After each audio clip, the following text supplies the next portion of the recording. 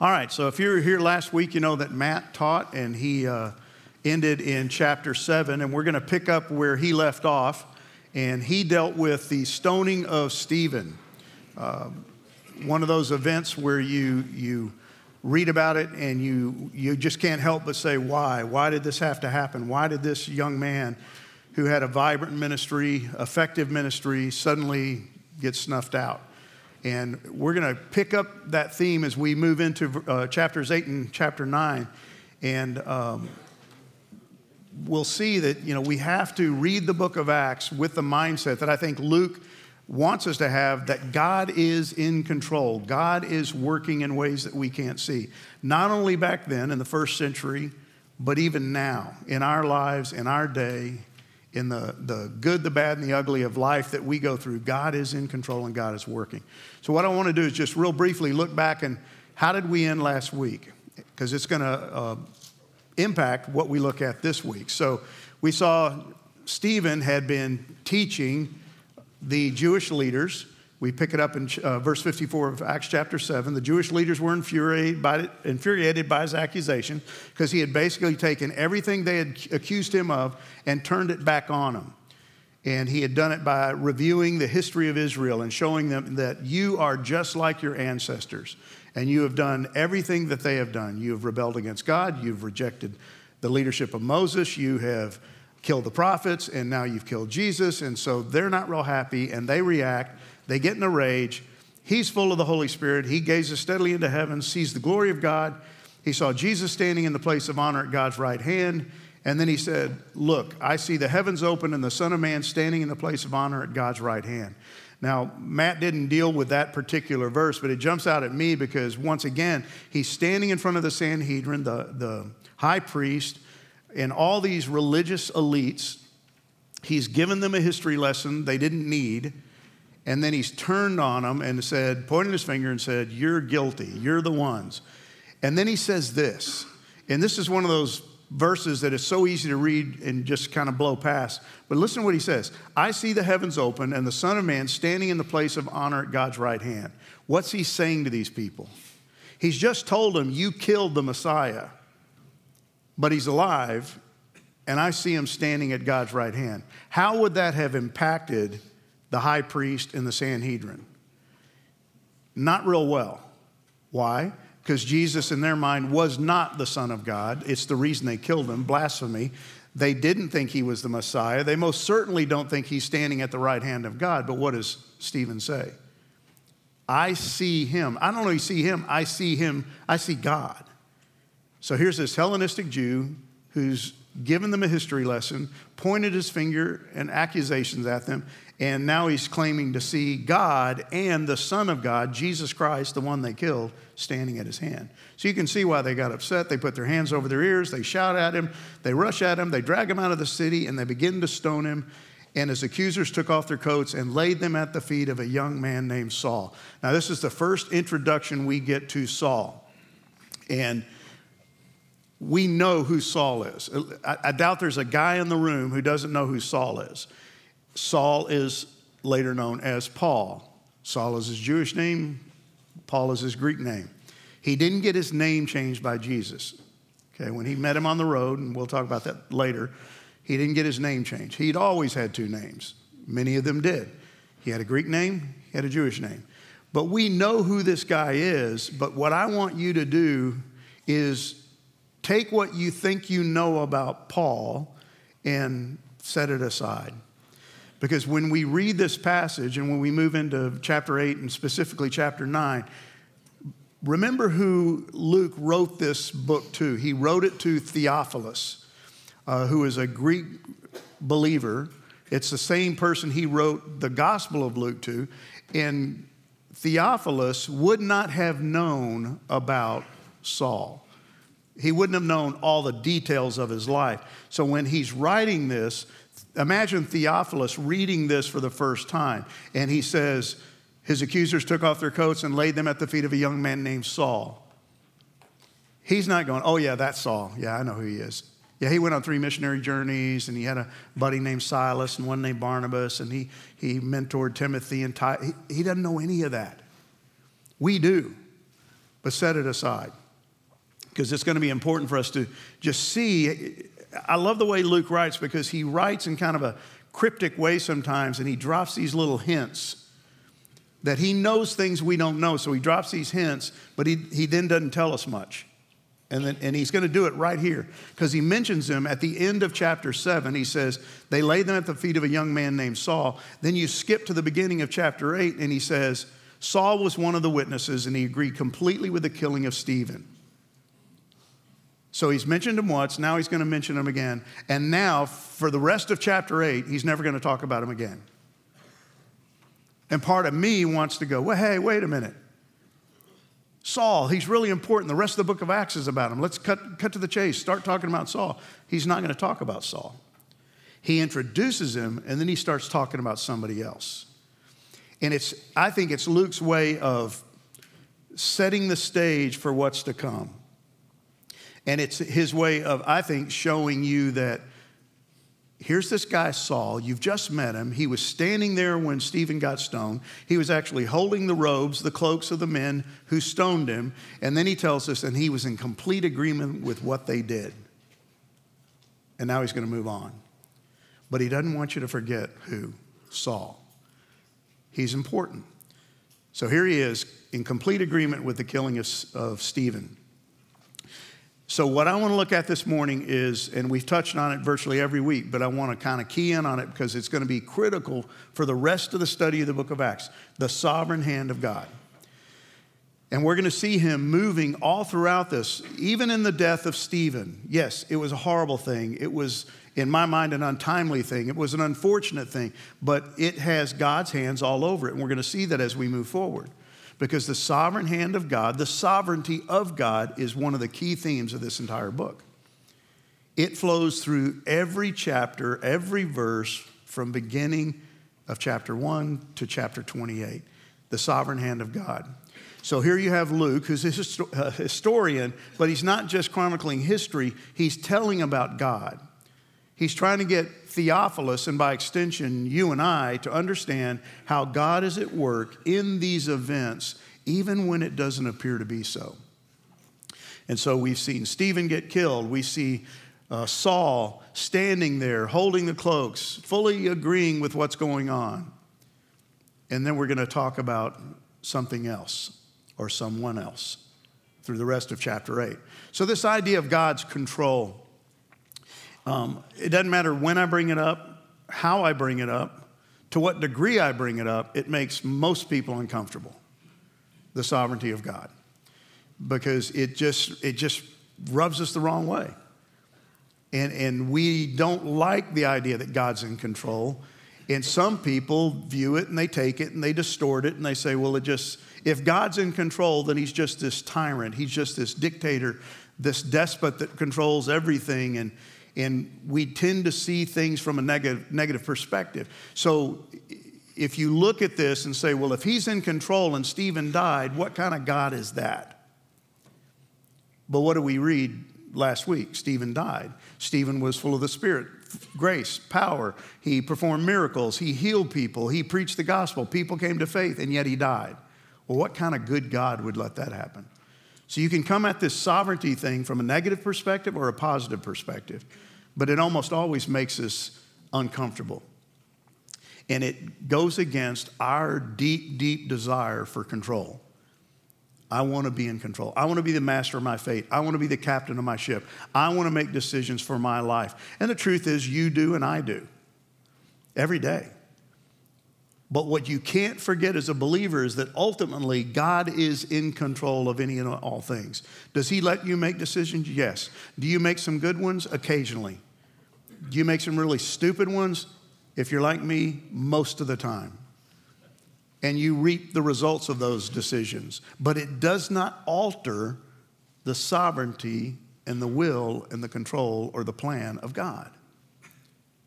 When those people killed Jesus, did it alter in any way the plan of God? No, it completed and fulfilled it. When those men picked up stones and stoned Stephen, did it in any way alter the plan of God? No. It actually kicked it into a higher gear. And we're going to see that over and over again. But our obsession with our own rights and our need to control our lives is something we got to wrestle with and come to grips with, because the Bible teaches us that God is in control and we can trust him. So let's look back at Galatians chapter 1, verse 15, written by Paul long after where we are in the story of Acts. But he writes to the Galatians and he says, even before I was born, God chose me and called me by his marvelous grace. What does that tell you that Paul understands about himself?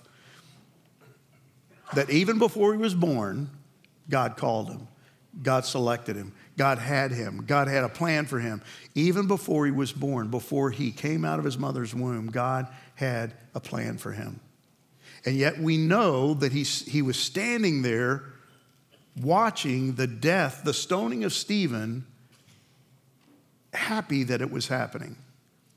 And yet God had chosen him. Why did God do it that way?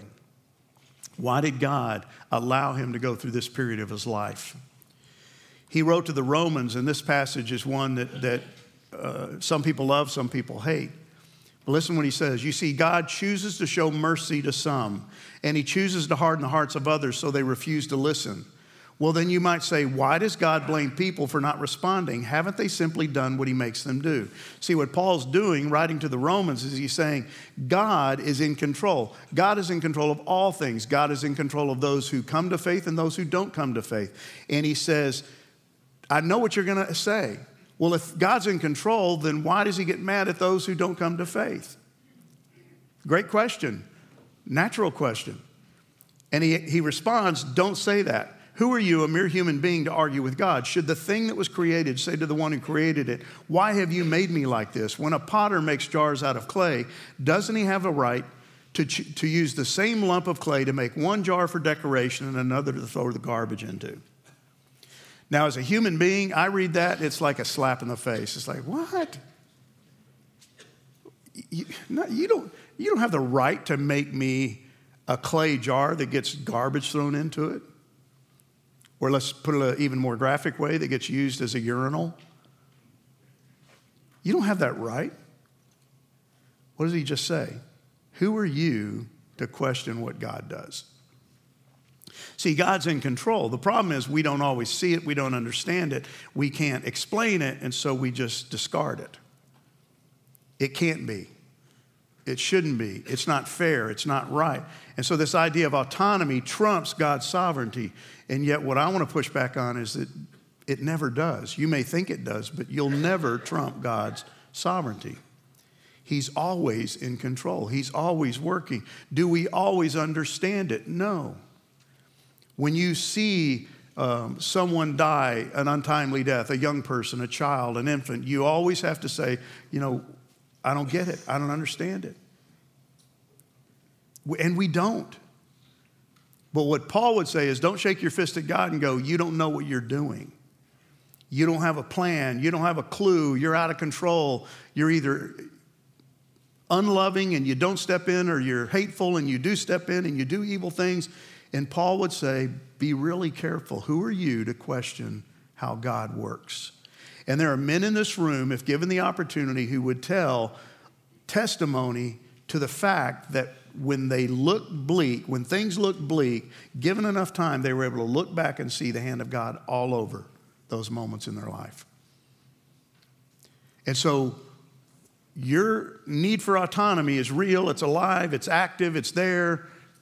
It's not even necessarily a sin. You just got to come to the recognition as a believer in Jesus Christ and a son of God that he is in control and he knows what he's doing. So when we look at the book of Acts, here's what I see happening as I've been working my way through it. It's the story of God revealing his grace through his son. Started in the Gospel of Luke. That was the reason he wrote the Gospel of Luke, was to show the hand of God sending his son in the form of a man, lived a sinless life, died a sinner's death, rose again, ascended on high. Then he picks the story up in Acts chapter 1.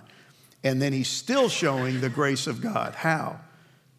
Through his son, through his ministry, through the lives of the men who were speaking of him, the gospel being spread.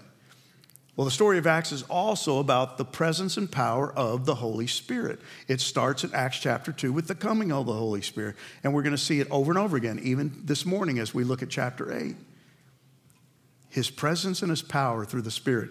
It's his calling and commissioning of his servants. Yes, you had the 11 disciples who were there in that upper room, but there were many others. And there would be Philip, and there would be Stephen, and there would be other men and women who would come to faith and become his servants to take the gospel. Barnabas and Silas and others. God calling and commissioning. And even more important is his choosing and adopting of his children. And one of the things that's going to happen as we move forward is we're going to see more and more non-Jews coming to faith. Ethiopian eunuch, we'll look at him briefly this morning. A Roman centurion, we're going to see all kinds of people from all walks of life, all kinds of backgrounds coming to faith in Jesus. And it's God choosing and adopting. And one of the things we'll see is that the Jews, the disciples, we're going to have a really hard time initially with some of these people coming to faith. Samaritans, as we'll see in chapter 8. They're struggling with, what? Samaritans? Romans? But see, God's choosing and adopting. Had it been left up to the disciples, they wouldn't have chosen any of these people. They wouldn't even have witnessed to some of these people because it didn't fit their paradigm. It didn't fit how they thought things should be. And what's interesting about this issue of God adopting, and it's all throughout the New Testament, and Paul uses it a lot, that metaphor of adoption. One of my daughters and her husband adopted a little African-American girl 2.5 years ago. She was an infant. I don't know a whole lot about adoption, but here's what I know in their case. That little girl, Olive, did not choose them. There was no lineup of potential parents, and then she kind of looked them over and, they look nice. They'd be good parents. I'm going to choose them. No, they chose her. And that idea of God being in control and God choosing, and yeah, that's really uncomfortable, but you got to look at it from the right perspective, because had they not chosen her, where would she be? If they had waited around for her to choose, it wouldn't have happened. She couldn't. She was unable. She didn't have the capacity. So this idea of God choosing and adopting children from every nation, tribe, and tongue, and we're going to again see it over and over again.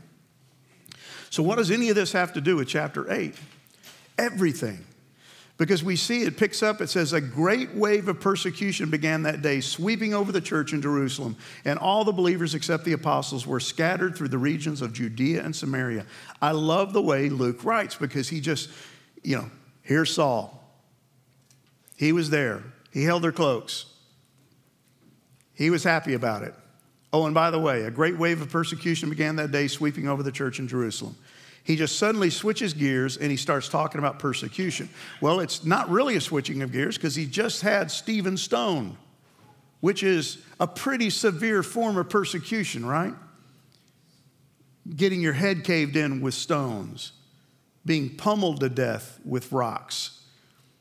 But it carries on. And it brings up this idea of persecution, that the church was going to face persecution and they're going to get scattered. Keep in mind, sovereignty of God. God is working. Chapter 7, the end of it leaves us wondering, why did God let this happen to Stephen? Why did God let a guy like Saul even breathe his first breath and become a persecutor of the church? Why is God allowing these things to happen? And it says Saul was going everywhere to destroy the church. Third introduction to this guy. At the stoning of Stephen, glad to have it happen. He's also going everywhere to destroy the church. He is on a mission to destroy Christians, to get rid of the Christian faith, the way, as it was called back then. So how is this the will of God? How in the world could we look at this and go, this is a good thing? This is the will of God working. And you can come at it from two different directions, and both are going to cause you to have a headache. Did he cause it, or did he just allow it? Did he cause the persecution, or did he just allow the persecution? Either way you come at it, guys, if God's in control, he caused it or he allowed it. because it happened. If he's God and he's all powerful, could he have stopped it? Yes. Did he? No. So why? Why did all this have to happen? Well, it reminds me of Isaiah 55:8. My ways are far beyond anything you could imagine. And so when we read these stories, that verse should come to our minds because God's ways are not your ways. His thoughts are not your thoughts. He does things differently than we might do them. And what we can't do is what Paul warns about. Don't shake your fist in his face and go, who are you to do things the way you do things? I have 6 kids. Anytime my children question my integrity, question my intelligence, it made me angry. Dad, what do you think you're doing? Well, first of all, don't talk to me like that. And second of all, it doesn't really matter what you think I'm doing. I'm Dad, and I'll do whatever I want to do. Well, I'm a sin-filled, sin nature-controlled human being, but think about God when God is up in heaven, sovereignly in control, all-powerful, all-knowing, has a plan, working that plan to perfection, and one of us, one of his created being goes, what the heck are you doing? What right do you have to allow this into my life? Now, God's all-loving, but God's also God. And God looks down and goes, you know what? I'm going to do what I'm going to do. And it nowhere in the contract does it say I have to answer to you, explain to you, defer to you. I'm going to do what I know is best, not just for you, but for the kingdom plan.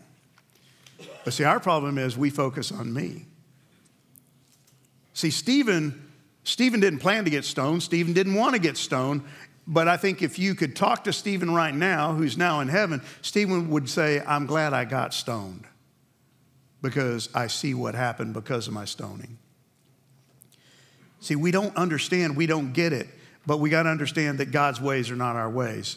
So we see in these verses, chapter 8, verses 1 into 2, through this persecution that came that seemed so unfair, untimely, can't be God's will, what happened? All the believers scatter except the apostles, and they scatter through the regions of Judea and Samaria. And if that doesn't ring a bell in your head, I need to smack you in the head.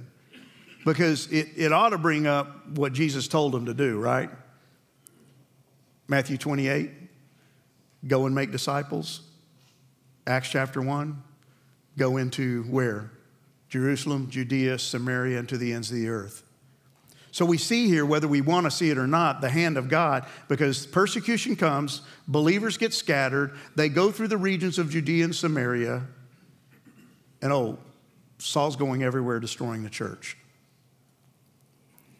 See, we see a negative, we see a positive, we see what seems to be totally negative in the sense of scattering of the church, but we also see the people moving out of Jerusalem and moving into where? Judea and Samaria. Acts 1 verse 8, you will receive power when the Holy Spirit has come upon you, and you will be my witnesses, Jesus said, in Jerusalem and in all Judea and Samaria and to the end of the earth. Here's the problem. These men and women who had come to faith in Christ, the 120 people in the upper room, the 3,000 who came to faith after Peter's sermon, the 5,000 who came to faith later, all of these people who came to faith in Christ were still stuck where? In Jerusalem. And they were not going to leave Jerusalem, I'm convinced, until the hand of God, the sovereign hand of God, kicked their butts out of Jerusalem. They weren't going to obey the Son of God until the Father of the Son of God made something happen to make them obedient. Why do I say that? They're still in Jerusalem. And we're pretty far into, we're into Acts chapter 8 already, and they're still in Jerusalem. Why? Well, they liked it. They liked this new lifestyle they had. They liked their new friends. They liked the fact that they shared meals together. They liked the fact that they had 11 different apostles who could teach them God's truth. They liked this new thing. It's like when you find a good church and you don't want to leave it. And you just, man, this is cool. And then God says, no, I want you to go here. No, I don't want to go there. I don't want to go to that church. I like this church. Yeah, but I want you to go to that church. No, but I like it here. I don't want to leave. They didn't want to leave. They had this wonderful relationship with one another, and the passage tells us that they also had a wonderful relationship with the people in Jerusalem. Here's what it says in Acts chapter 2. They worshiped together at the temple each day. They met in homes for the Lord's Supper. They shared their meals with great joy and generosity, all the while praising God and enjoying the goodwill of all the people. Who are all the people? The Jews in Jerusalem. There was a point in time early on when they got along with everybody. And so it's this idyllic, kind of wonderful environment. We have this new thing called Christianity. We have all these new friends called Christians. We are worshiping together. We're eating together. We're sharing meals together. The rich are taking care of the poor. It can't get any better than this. But what did Jesus say? Go. Get out of Dodge. Leave Jerusalem. Go to Judea. Go to Samaria. Go to the ends of the earth. But I don't want to. And they're still there. They saw no reason to leave, I believe. We like it here. We kind of have a good thing going here. And here's what I definitely know. Not a single one of them wanted to go to Samaria. Why? Because they hated Samaritans. Nobody wants to go to Samaria. And yet Jesus has said, go to all Judea, Samaria, to the ends of the earth. And it's almost like concentric circles. You got to go into Judea, you got to pass through Samaria, and then you got to go to the ends of the earth. I don't want to go. I like it here. I'm content. But verse 4 says, the believers who were scattered, and this is really important, preached the good news about Jesus wherever they went. Did any of those people want to get scattered? Did any of them look for persecution? Did they wake up on Monday morning and say, Lord, would you bring persecution so it will kick me out of Jerusalem and send me to the uttermost ends of the earth? Lord, please bring that. I'm going to guess, and I think it's a good biblical guess, that not a single one of them prayed that prayer. And yet what happened? They get scattered. And when they get scattered, they share the good news. And he says, Philip, for example, here he is introducing yet another character. Philip went to the city of Samaria. What? What's he, nuts? Why is he going to the city of Samaria? Well, A, because he got scattered. And B, I think he realized that, didn't Jesus tell us to go to Samaria? Hey, has anybody been to Samaria? He goes to Samaria. And he told the people there about the Messiah. Crowds listened intently to Philip because they were eager to hear his message. So you got Philip, you got Samaria, you got the Messiah. And those three little things, those three words convey to me that God's in control. Why Philip? Why Samaria? Why the Messiah? Well, the Messiah is the one who said go. Philip's one who heard and went. But he had to be kicked out of Jerusalem to do it. He was one of the scattered. And he goes to a place he didn't probably want to go, but where Jesus had told them to go. And again, the crowds listen. They're eager to hear his message from Philip. Who's Philip? Well, Philip is this guy that we got introduced to earlier along with Stephen. In Acts 6, verse 5, they chose the following. Stephen, a man full of faith in the Holy Spirit. Philip, Prochorus, Nicanor, Timon, Parmenas, and Nicholas of Antioch. So he's one of the 7 men who got chosen to meet the needs of the Greek-speaking widows, the Hellenistic Jews. He's also more than likely a Hellenistic Jew, just like Stephen. He's not an apostle. He's not one of the 11 disciples. He's this guy who came to faith in Christ, and he gets scattered, and he ends up going to Samaria. Now, as Matt, I think, clearly articulated, there's one or two things going on here. He's either a Jew, born a Jew, converted to Judaism, and he becomes a Christian, or he's born a Greek, born a Greek, becomes a Jew, proselytized, then becomes a Christian, or he was born a Jew but grew up in a Greek environment. That's what it means to be a Hellenist. You're one of those two things, but it doesn't really matter. The fact is, he's a Jew who became a Christian, and he's going to Samaria. And he's an evangelist, as we find out later. And he's a good evangelist. He's a successful evangelist. He loves sharing the gospel. He's going to go into there, and people are listening. And what you ought to hear there is when he goes in and the people begin to listen and they're eager and they want to hear his message, what does that tell us? God was preparing the hearts before he got there. See, if God doesn't prepare the hearts, you can speak all you want. You can witness all you want. But if the Spirit doesn't do his part, there will be no fruit. And you got to keep that in mind. When you see something and you think it's a failure, I shared, I told, I was faithful, I witnessed, and nobody accepted, it's okay. It's not your job to save anybody. It's your job to witness to everybody. And let God do what only God can do. But they listened to him, and they were eager. And they came to faith. And he cast out evil spirits, and there's great joy. So once again, just like Stephen, you see Philip having this incredibly successful ministry. And it says the people in verse 12 believed Philip's message of good news concerning the kingdom of God and the name of Jesus Christ. And many men and women were baptized. So he's successful. He goes, he does what he was told to do, what they were all told to do. He goes to Samaria, and suddenly people are coming to faith in Christ. People are accepting the gospel message. It's great. It's wonderful. It's amazing what happens when we just do what God's told us to do, when we're just obedient. Go. Get out of Jerusalem. Move out. And watch what happens. Now, what's interesting in this passage is we're going to see something that's out of the ordinary. It's abnormal. Because in verse 14 it says, the apostles hear what's going on in Samaria, that they've accepted God's message. And what's inferred there is that the apostles, being Jews, being leaders of the church in Jerusalem, get news of the fact that Philip has gone to Samaria. Oh my gosh, can't believe somebody did that. And he's being effective. And so they go check it out. And as soon as they arrived, they prayed over these new believers to receive the Holy Spirit. The Holy Spirit had not yet come upon any of them, for they had only been baptized in the name of the Lord Jesus. What's going on? Now, this is one of those passages, and I'm not going to belabor the point this morning, but we have to be really careful what we do with this. There are those who would say that this is an example of and proof that you have to receive the second blessing. You have to be have hands laid on you before you can receive the Holy Spirit. And I get it, because that seems to be what happens here. It is what happens here. These people come to faith in Christ. They get baptized, water baptism, but they don't get the Spirit until John and Peter show up, lay hands on them, and suddenly they get the Spirit. Well, what's going on? Is that the way it's always supposed to be? There are those who would say, yes, it is. This is an example of how we get the Holy Spirit.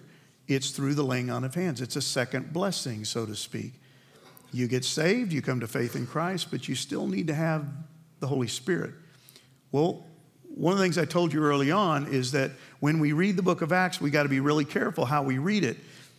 Because what we see here is it seems to infer that they didn't get the Holy Spirit, it was delayed, and it came by the laying on of hands. Why didn't they get it immediately like the people in the upper room?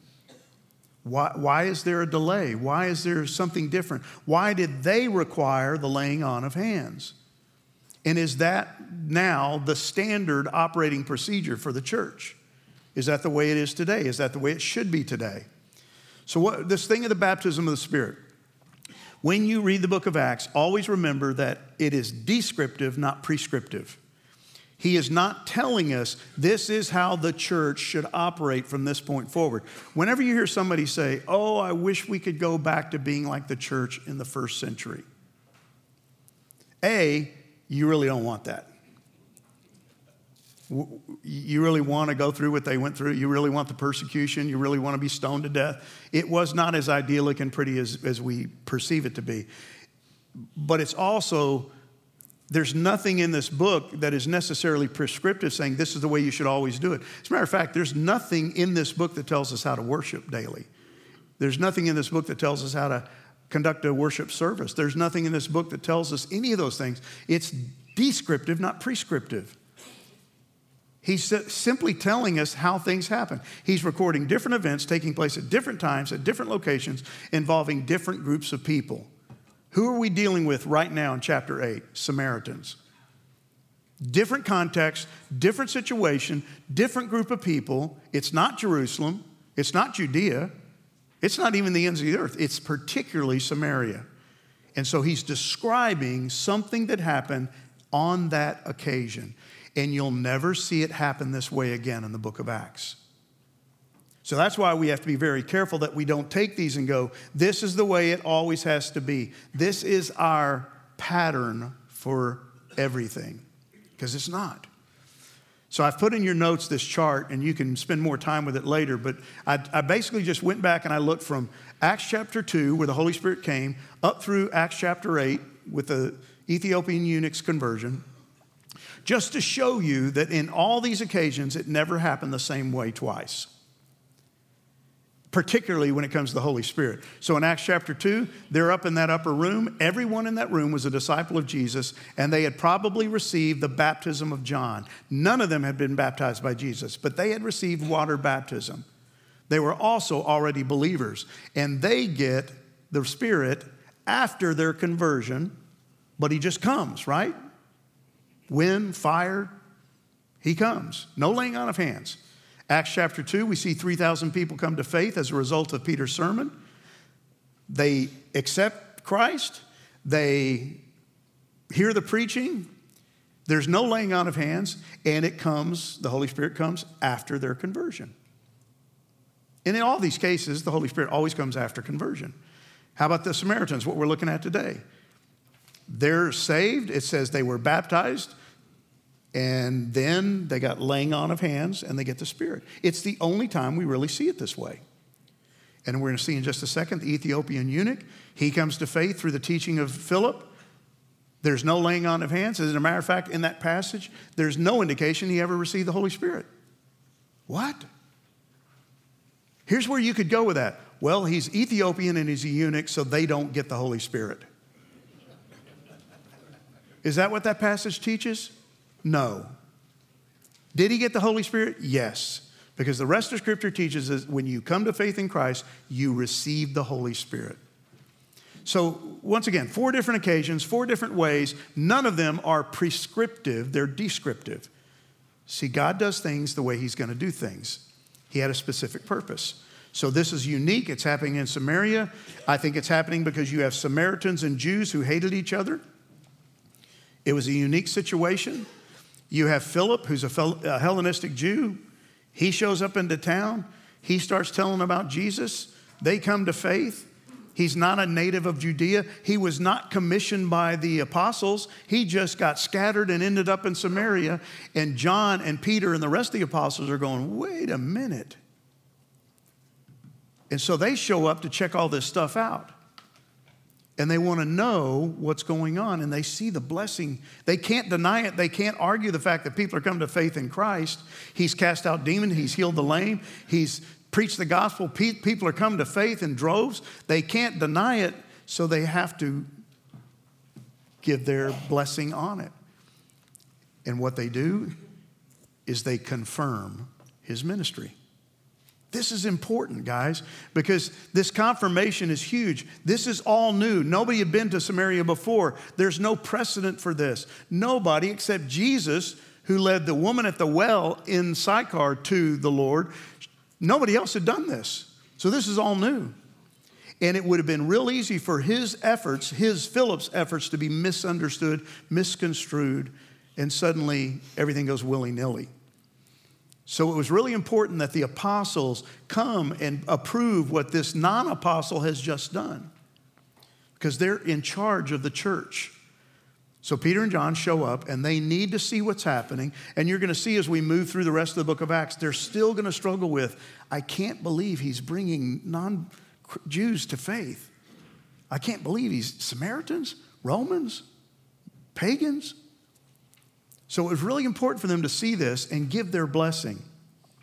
There's also this risk that there's going to be false prophets and teachers who watch what Philip does and they start trying to emulate. And we have a picture here in this passage of Simon the sorcerer. And we'll look at him in just a second. So confirmation and consolidation. See, God's building his church. God's bringing Samaritans to faith in Christ, and he's going to mix them into this melting pot with Jews. What? God, do you have any idea what you're doing? Are you nuts? No. He's building his church. And that diversity could easily lead to divisiveness. And we're going to see it all throughout the gospel, or all throughout the rest of the New Testament, the letters of Paul in particular, that he's always dealing with what? Divisiveness. Go read 1st and 2nd Corinthians. And so God's trying to build his church, and he needed Peter and John to be there as the leaders of the church in Jerusalem to give their blessing and to realize that God's doing a new thing, because this is going to begin to steamroll over the next chapters. And nobody had the power to dispense the Spirit of God without the approval of God. Philip needed to have their approval, and the laying on of hands gave that approval, gave the blessing. And so we see this guy, Simon, and I'm not going to spend a lot of time on him. Simon was a Jew. He was a sorcerer. He made money off of doing witchcraft, which I believe he did through demonic means. And yet he says, and it says in the passage that he came to faith in Christ. I don't think it was a real profession, because we see here he sees them laying hands on people, and it never says he received the Holy Spirit. He sees the others getting it, and he goes to Peter and John. He offered them money to buy this power. Gives you a real insight into what he's looking for. And he says, let me have this power so that when I lay my hands on people, they will receive the Holy Spirit. He's a Jewish sorcerer who makes his living off of supposed power. And he sees them do something, and he goes, I got to have some of that. What's it going to cost me? And one of the reasons I don't believe he's a believer is Peter will light him up. And you can go read what he says.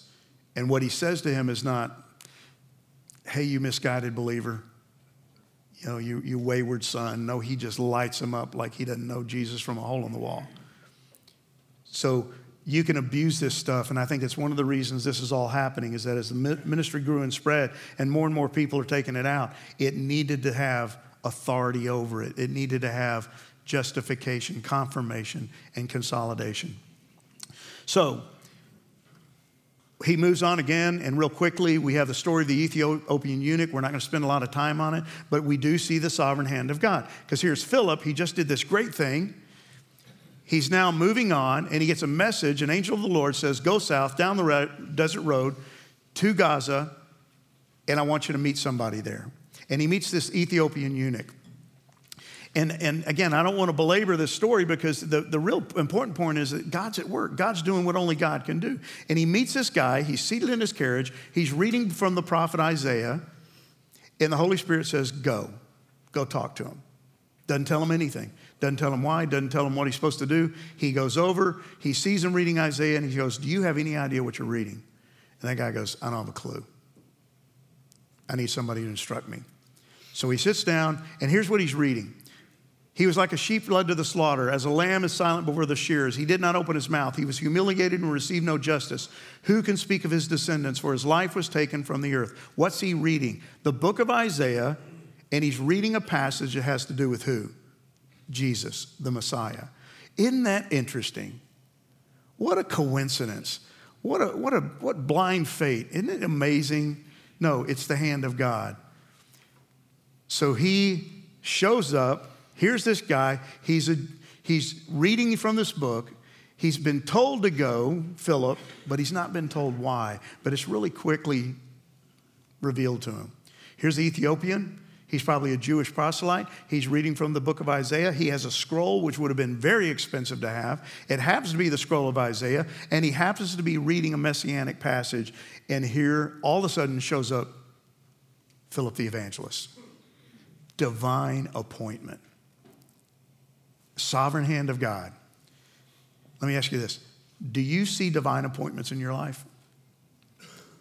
See, this is a way of living, guys, that we have got to cultivate, because today you're going to run into people and you have the really strong possibility of going, just chance. No big deal. Blow right past it. We need to see every opportunity as a divine opportunity given to us by God. God's in control. God's orchestrating events in ways that we can't see. Is God telling you to go and not telling you why? Is he saying, do this, do that, but you really don't understand why? Just do it. Just be obedient like Philip was. Is there a divine appointment somewhere in your calendar this week, this month? See, what I love about Philip is that he was ready, willing, and able. And it brings up 1 Peter 3:15. If someone asks you about your hope as a believer, always be ready to explain it. See, God's going to bring somebody into your life today. Coworker, barista, somebody that you could share the gospel with. but you got to see it as a divine appointment.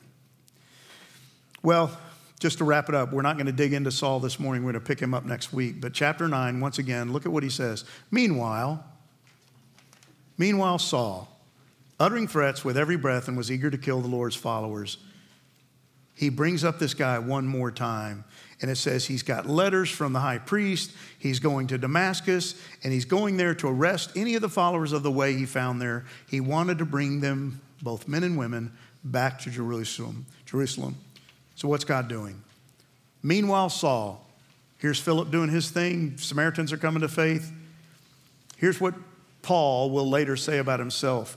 I became very zealous to honor God in everything I did, just like all of you today. I persecuted the followers of the way, hounding some to death, arresting both men and women, and throwing them in prison. See, this guy was on fire. He was zealous. He was doing things for God. But guys, be very careful that you don't do things for God on your terms. You don't do it your will, your way, not his will, his way.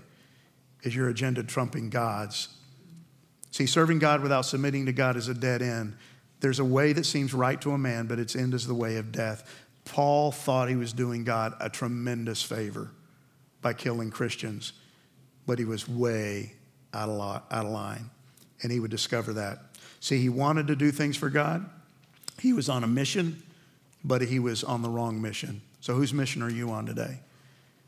Are you going to just fulfill your agenda, go do your to-do list, or are you going to think, what does God have for me to do today? Don't please God on your terms. Do it on his terms. Philip was serving God. Saul was serving self. So here's your questions.